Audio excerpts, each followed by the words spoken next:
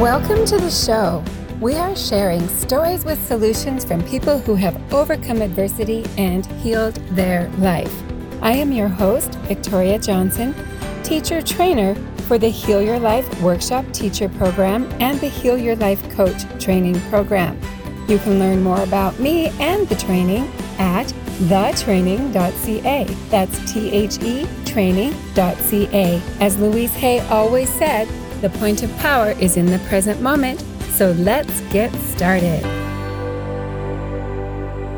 Hello, beautiful listeners. I know I say this every time, that I'm really excited about our guest, but I am really excited about our guest today. His name is David Richman. He has an incredible story of overcoming to share with us. He is incredibly inspirational and has an amazing book out there called Cycle of Lives, 15 People's Stories, 5,000 miles, and a journey through the emotional chaos of cancer. And I'm already tearing up.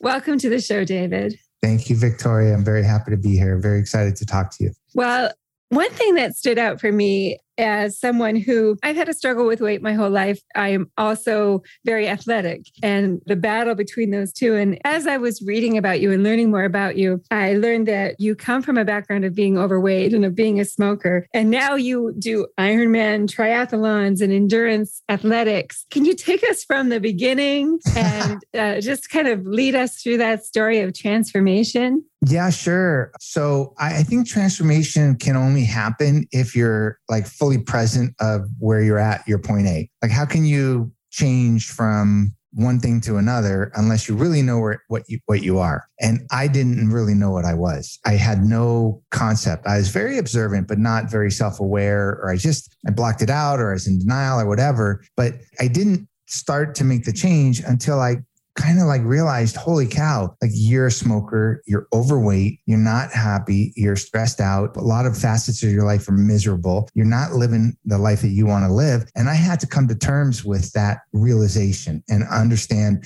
that's my point A, because we can really play good tricks on ourselves about not changing behaviors because, oh, well, I'll start tomorrow. Oh, it's just one cheat day. Oh, it's just whatever.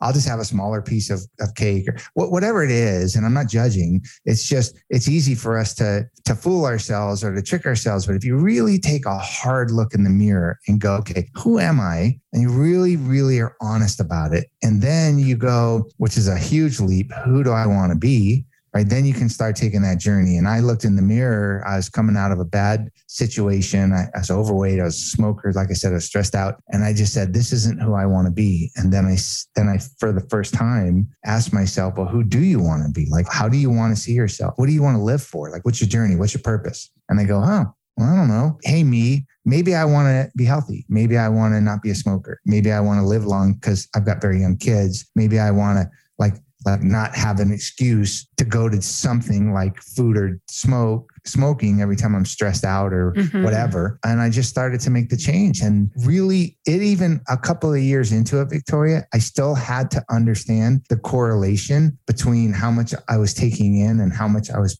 expending every day in calories. It didn't even make sense to me, right? You could work out all you want. It doesn't mean you're going to lose weight. You're only going to lose weight if you take in less calories than you burn. And it's a hard thing to understand, but that was just one facet of it. And so I think our self-image and the way we think about ourselves is a part of what can drive us. I don't think it should drive us, but being proud of yourself or feeling a sense of accomplishment or really understanding how you got from some point A to some point B, that point B hopefully is a better place and you took a part in getting you to that better place. That I think is what attracted me to endurance athletics, because I, like you said, started doing Ironmans, started doing endurance athletics, started becoming a little more healthy, and it's just one thing led to another. That was 20 years ago. One thing that I know from personal experience, when you're making that journey and you keep falling back into like you said, the cheat day or the I'll just have this or I'll just have that, is sometimes those feelings of overwhelm and guilt that we get from being people pleasers. And I know that you have mentioned that there's been times in your life that you were so focused on what everybody else wanted you to do that you lost track of you. Did that play into it as well? And you completely nailed it right on the head, because I was really, really good at trying to please others. I was really good at looking at, and I think a lot of us do this, right? Like we measure ourselves by what we think people expect of us. And then we become that. Oh, my boss wants me to be a better employee, so I'll work harder. And then they'll give me validation. But what I never did, and I think what a lot of people don't do, is how about trying to impress yourself? How about looking to yourself to be proud of you? How about living up to the expectations that you might have for yourself? We don't often do that, especially like you said, people pleasers, right? We're really good at hiding ourselves. Like when somebody goes, oh, well, I can't do anything but help other people. I'm like, yeah, well, maybe you should try to help yourself first too, right? Like that's not a problem, you know? I know you can't see us, listeners, but both David and I rolled our eyes there. Right. That it is true that so often we find our worth there, and we feel that that is the noble thing to do, to always be helping other people. And I was just thinking, if I hear that explanation one more time about in the airplane, they say, put on your own oxygen mask first. I'm just going to die, but I'm going to say it. Put on your own oxygen mask first. Take care of yourself first. And it's amazing what you can do for others. I know that when I made that shift, I've been able to help so many more people than I could when I was staying in overwhelm and guilt and just exhaustion and unhealthy. And so you have a concept of middle of the pack. Yeah. Can you tell us about that? I have a feeling that you're like that personality that is really good at everything you do. So middle of the pack comes a little bit off brand for me when I think of you. Yeah. Well, thank you. I'm only pretty good at the things I try. I don't like to fail. So I'm not going to try to do certain things that I can't sing, right? I know that I cannot sing because I can't sing, and I'm not going to sing because I don't do it well. But the middle of the pack is just kind of continuing to play off of that theme, Victoria, which is I feel like people that are super crazy overachievers, right? I don't care, sports figures, news figures, historical figures, whatever. They're super overachievers. They could care less what anybody thinks, and everybody's watching them, but they could care less. Then you got the other end of the spectrum where you got the guy living on his couch in his mom's basement when he's 40 years old or whatever, that nobody's watching them. And they also don't care what anybody else thinks. Most of us, I know you're like this, I'm like this, most of your listeners like this, we're somewhere in the middle, right? Like, yeah, I mean, honestly, we're never going to be like Oprah Winfrey, but we're never going to be the guy living on a couch in the basement, right? So we're never going to be at either end of the spectrum, which means we're somewhere in the middle of the pack. And when you're in the middle of the pack and compared to like doing a marathon, if there's 20,000 people taking off in the Alberta Marathon, right? Everybody notices the very lead group, and everybody notices the last person that's going to make it across the line. Everybody else in between, nobody's watching, nobody cares. And that's really awesome, because if you are not worried about what other people are looking at, and you're only worrying about doing your best and how you feel about what your effort is, then just be there in the middle of the pack and do your thing, because you can still win. Like, I'm never going to win a race, but I'm going to finish way ahead of the guy that never started. And oftentimes I'm going to finish ahead of where my old self would have finished. Right. And so I'm always going to win. And who cares? I'm in the pack. Nobody, if I ever say I'm going to do an event, nobody goes, oh, what was your time? Oh, how did it go? Right. They're like, oh, why do you want to do that? Or, oh my gosh, oh, did you finish? Or like, oh, how many days did you? Right. They don't care. And that's great, because it's wonderful to know that you're the person that needs to care. And so in the middle of the pack, I think there's this anonymous beauty of nobody's looking, nobody cares, but you're always going to know. I think that part of that beauty too is that we can really stretch. When we're in that, we're safely in the middle of the pack, we can try things on that we might not try otherwise. And like you said, we have that level of protection of not being Oprah. Yeah. Well, look, absolutely. You said it too. And like, look, if your boss, let's just say this, if your boss said to you, Victoria, I'd like you to put in a 20-hour day today, you might go, I don't think so. If you were motivated by getting an advancement in your career and your boss said this would really be like a one-to-one correlation, you work that 20 hours, I'm going to advance your career, you might do it. If they gave you money and you were motivated by money, you might do it. But honestly, I mean, if it wasn't the right reward for you to put in that effort, then you wouldn't put the effort in. And I think that that's what we do to ourselves, is we don't set ourselves a high enough goal. And if it's really important to you, you'll figure out how to do it. You'll find the time. It might not be important to somebody else, But if it's important to you, you'll figure out a way to do it. And that's by not putting ourselves first, we don't make anything important to us. Mm-hmm. Right. So if you want to make it important to you, you will figure out a way to get it done. Imagine this, right? Your daughter is at school. You're in the middle of a busy workday. There's tons of traffic, and you get a call from the school nurse that says she fell off a swing and broke her arm. Are you going to be able to get to the school? Yeah. Doesn't matter what's going on. It's important enough to you. You're going to figure it out. And so and I'm not trying to be preachy, but I just applied that to this newfound kind of like, I wonder what I can do for me attitude. So what's going to motivate me to do things rather than trying to please other people? I am loving every word that you're saying. And you're absolutely right. And that was such a great example. You know, if something happened with one of our children or someone we love, we would be there. We wouldn't be saying, well, it's rush hour. Yeah. You know what? I think I'm just a little too tired actually to get in the car right now. That's right. Right. I don't really want to work. I'll do it Monday. Yeah. We'll do it another day. I don't really care about having my daughter smile at me. Of course you would go, but you got to find that motivation. And for me, the motivation was to say, okay, I'm at this point A that I'm not very proud of. And I'm looking at myself for the first time with a true assessment of who I am. And I'm saying, is this the life I want to lead? And I just wasn't. I did a lot of great things. I wasn't a total failure or anything, but I just wasn't proud of who I was. And I certainly never looked to myself for validation. I looked to other people for it. I really appreciate you sharing that, because that right there is gold.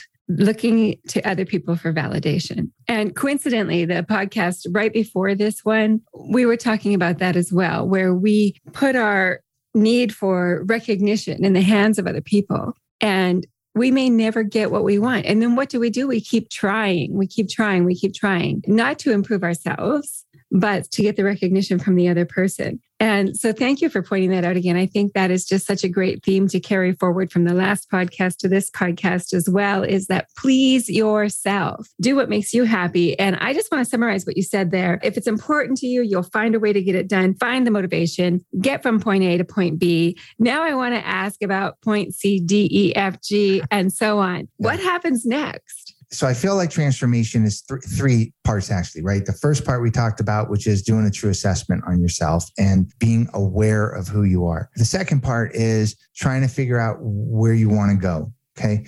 And in between some of that, there is a point of forgiveness. You got to just forgive yourself that you're starting on this journey. Like I didn't know until I quit smoking that I needed to quit smoking. Of course, I heard it. I wasn't stupid. I knew that I needed to quit. But until I really knew, I didn't know, right? Until I knew about like becoming athletic, until I knew about like I could actually run for 24 hours straight or whatever it is that I tried to do, I had to forgive myself to say, well, you wasted time. You weren't your best self. You didn't make the best decisions. You weren't the kind of person that you could be proud of. Just forgive yourself. So, But then the third part for me is like leaning into it and trying to find out what you can find, what you can learn, what you can seek out. And those are all those points past point B. And that's where I think the true beauty in life is. Can I give you a visual of how? Do it. Yeah.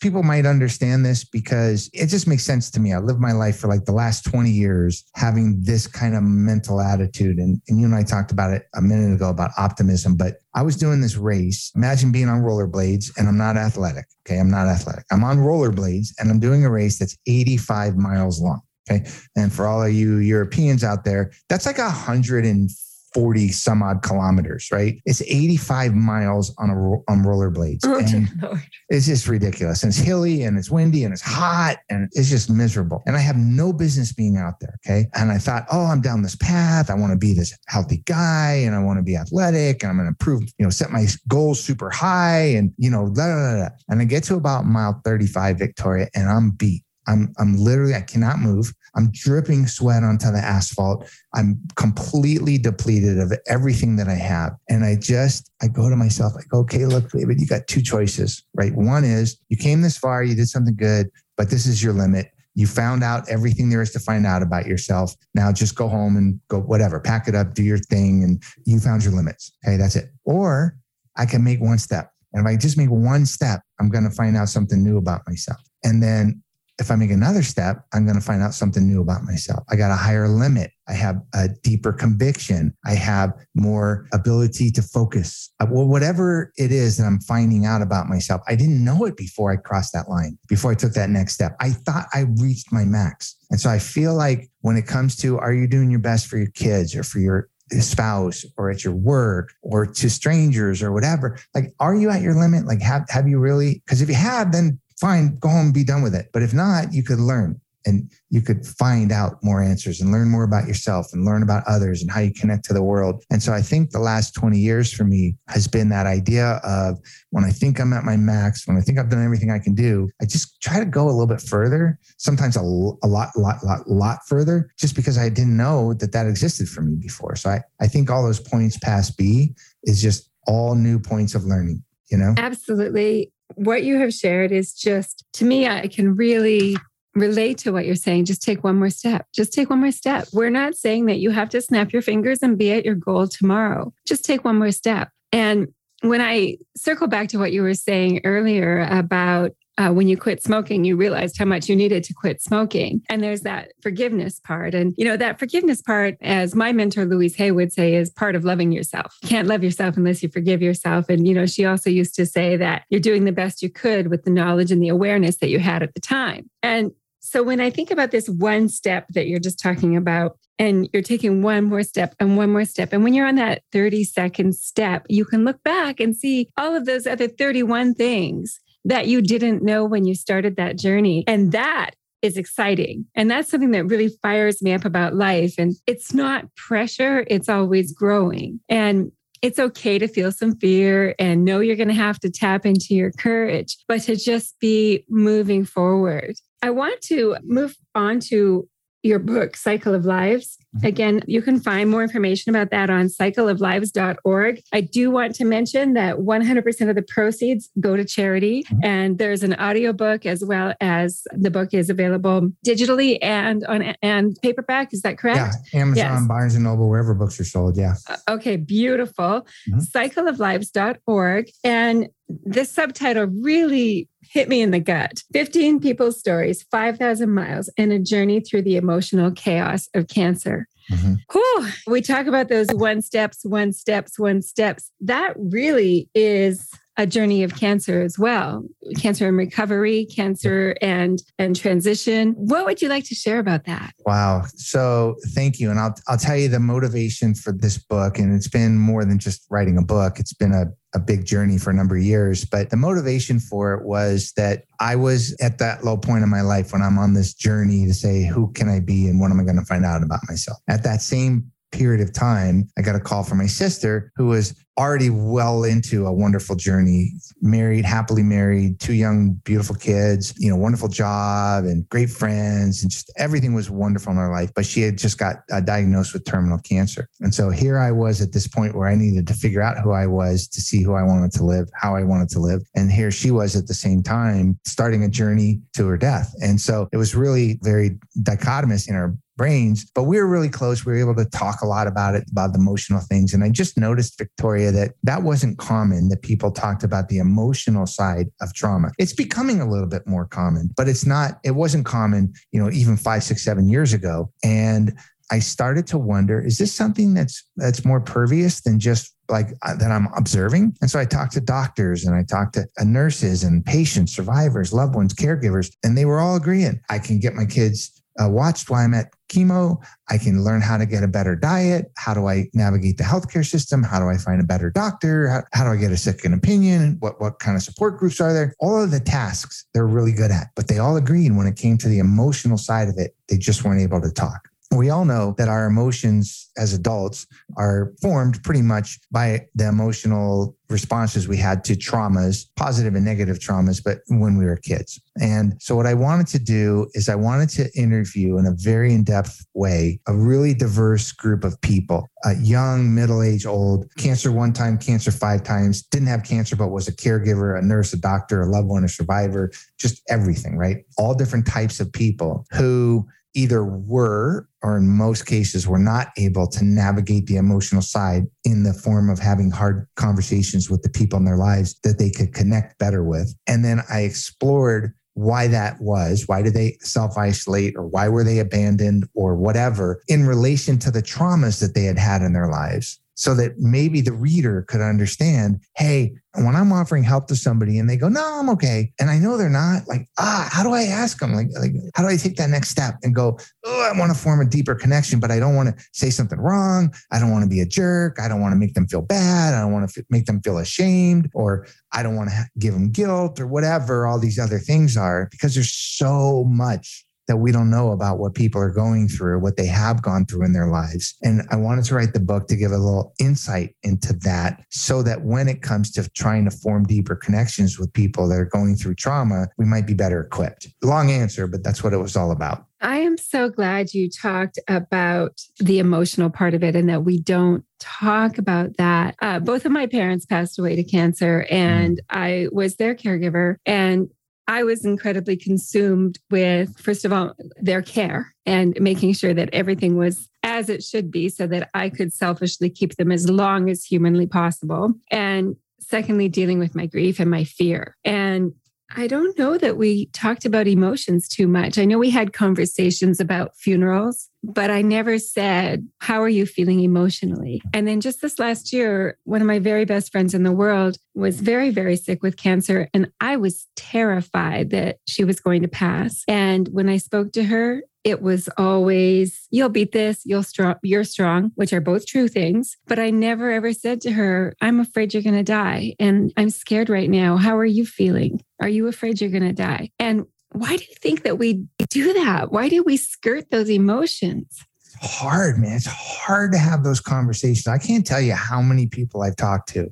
And we can kick ourselves after the fact. And we're all just trying to do the best we can, most of the time, right? But I can't tell you how many conversations I've had where that exact same thing comes up, where you go, why didn't I just take that one step further? Because, and what it is like, she's dying potentially. She knows she's dying potentially. And gosh, we don't want to wrap our brains around that. So we'll just kind of pretend like we don't have to talk about it. And honestly, it's not the worst thing in the world to be busy taking care of people in other ways. That's a really wonderful thing for you to do. But I think that when we can, to take it one step further, because I know, and I'm more aware of it, and I know everyone listening knows this, but I'm going to say it anyway. And that is, at the end of our lives, right? We really only have two things. One, we're proud and feel close about the connections we made with our loved ones, or we have regret about the connections we didn't make with our loved ones. Now, there's a lot of people in between that could care less about other people or don't have loved ones or whatever. But I'm just saying in general, that I think that's a very fair statement. And so I just wanted to figure out, like, how can we get people to start the hard conversations? And it's like, I have this guy, right? Let me tell you a super quick story. Okay.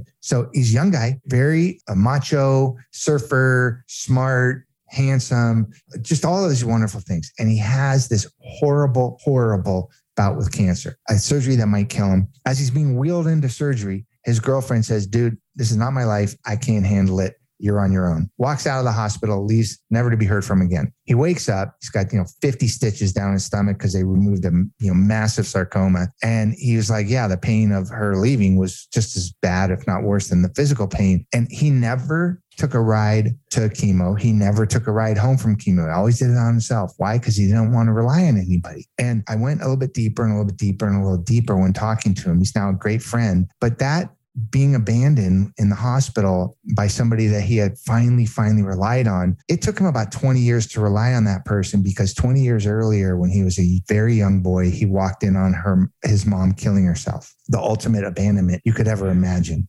Yeah. And he had one thing after another as a very young person, where the ultimate abandonments, when he finally relied on somebody at his deepest, darkest time of need, he was abandoned. Now, you and I might know him as this wonderful, macho, happy-go-lucky, athletic guy. Hey, man, I'm in control. I don't need nothing, right? Hey, I know you're sick. You look sick. Are you okay? Yeah, I'm fine, right? But until we know that there's something else there, and we might not find out easily. When he says, no, I'm fine. I don't need your help. I don't need any help. I'm good. He's saying, possibly, dude, if I honestly show you any weakness, then you're going to abandon me and you're going to run away, and I'm going to be left alone again holding the bag, right? Yeah. Or I'm not going to rely on anybody else. Screw that. Everybody screws me, or whatever he might be thinking about consciously or subconsciously. And so just knowing his story and how wonderful he was and eloquent he was in telling me the emotional side of that crazy journey is when I know somebody is possibly needing help and I go, hey, you know what? I'd like to help you. Need any help? And they go, no, I'm fine. I go, okay, are you telling me you're fine because you think if you tell me you do need help that I'm not going to give it to you? Or you think that I'm going to make you feel bad by accepting help? Like, why are you telling me no? Because I'm feeling there's more. And sometimes that's a really uncomfortable thing to say to somebody. You're not being honest with me. I want to help you and you're not letting me. Come on, what the hell's the story, right? But sometimes we need to do that. And that's just one of the stories from the book that kind of can help teach us, a little bit, equip us, arm us a little bit better with interacting with people we care about. And digging a little deeper with them as well. When you tell that story, it reminds me so much of these beliefs that we form in childhood. And I'm unlovable, or I'm unwanted, or people leave me. You can't trust people. These beliefs that come up. And then we carry them forward into our adult life, and they are often reinforced by another situation, like you just said. And that inner child in all of us really needs that care. The people like you who are willing to say, hey, I'll stand by you and I'll help you go back to that place and heal there, so that we can move forward into healing today. I just appreciate you so much. I want to share one thing, and then I'm just going to ask for some final words from you. I asked you what your favorite quote was, and I love this. You said, I'd rather be an optimist and be wrong than a pessimist and be right. Yes. That's a good quote. I stole it from someone. I'm not sure who I stole it from, but I do. What you said very early on is just kind of like manifesting where we want to go because you believe in it. I mean, look, if you're smiling on the phone with a customer service rep, you're going to have a much better outcome than if you're a jerk on the phone. If you're in a bad mood and stressed out, right? It's just obvious, right? It's obvious. If you put a smile on, and we can't always do it, but if you put a smile on, if you think positively about something, if it doesn't happen, okay, whatever. All right, whatever, I was wrong. But I'd rather that than just walk around being miserable the whole time going, life sucks and I can't do this and nobody understands me and nobody cares. Because obviously that's what's going to happen. Right? So why be a pessimist if you're going to be right? I'd rather go, when I go to the store, man, there's not going to be any line. I'm going to find everything I need. Everything's going to be on sale. Like, I'd rather go like, hey, I'm positive. Like, this 50-mile run I'm doing in 100-degree heat is going to be easy. Like, that's going to be no problem, right? Why not go into it with a good attitude? So anyway, there's where that comes from. Well, I truly believe that our thoughts create our reality, and it is proven to be true by the life that you lead and the optimistic attitude that you have, and the can-do, and the willingness to try new things, the stick-to-itiveness. And I love that you have done this with the proceeds going to charity. The book, Cycle of Lives, cycleoflives.org is the website. Check out the book, Amazon, Barnes & Noble, anywhere you get books. The audiobook is available now. Cycle of Lives, 5,000 miles, or 15 people's stories, 5,000 miles, and a journey through the emotional chaos of cancer. You're changing the world. One person at a time, Victoria. But if we can motivate one of your listeners, isn't that a great thing, right? Absolutely. And help with the healing. Yeah. David, thank you for being here today. You're welcome. Thank you for having me. Thank you for joining us today. If you would like to become an internationally certified Heal Your Life teacher and coach, please visit thetraining.ca. To be a guest on the show and share your story, please visit victoriajohnson.org. Thank you so much for joining us.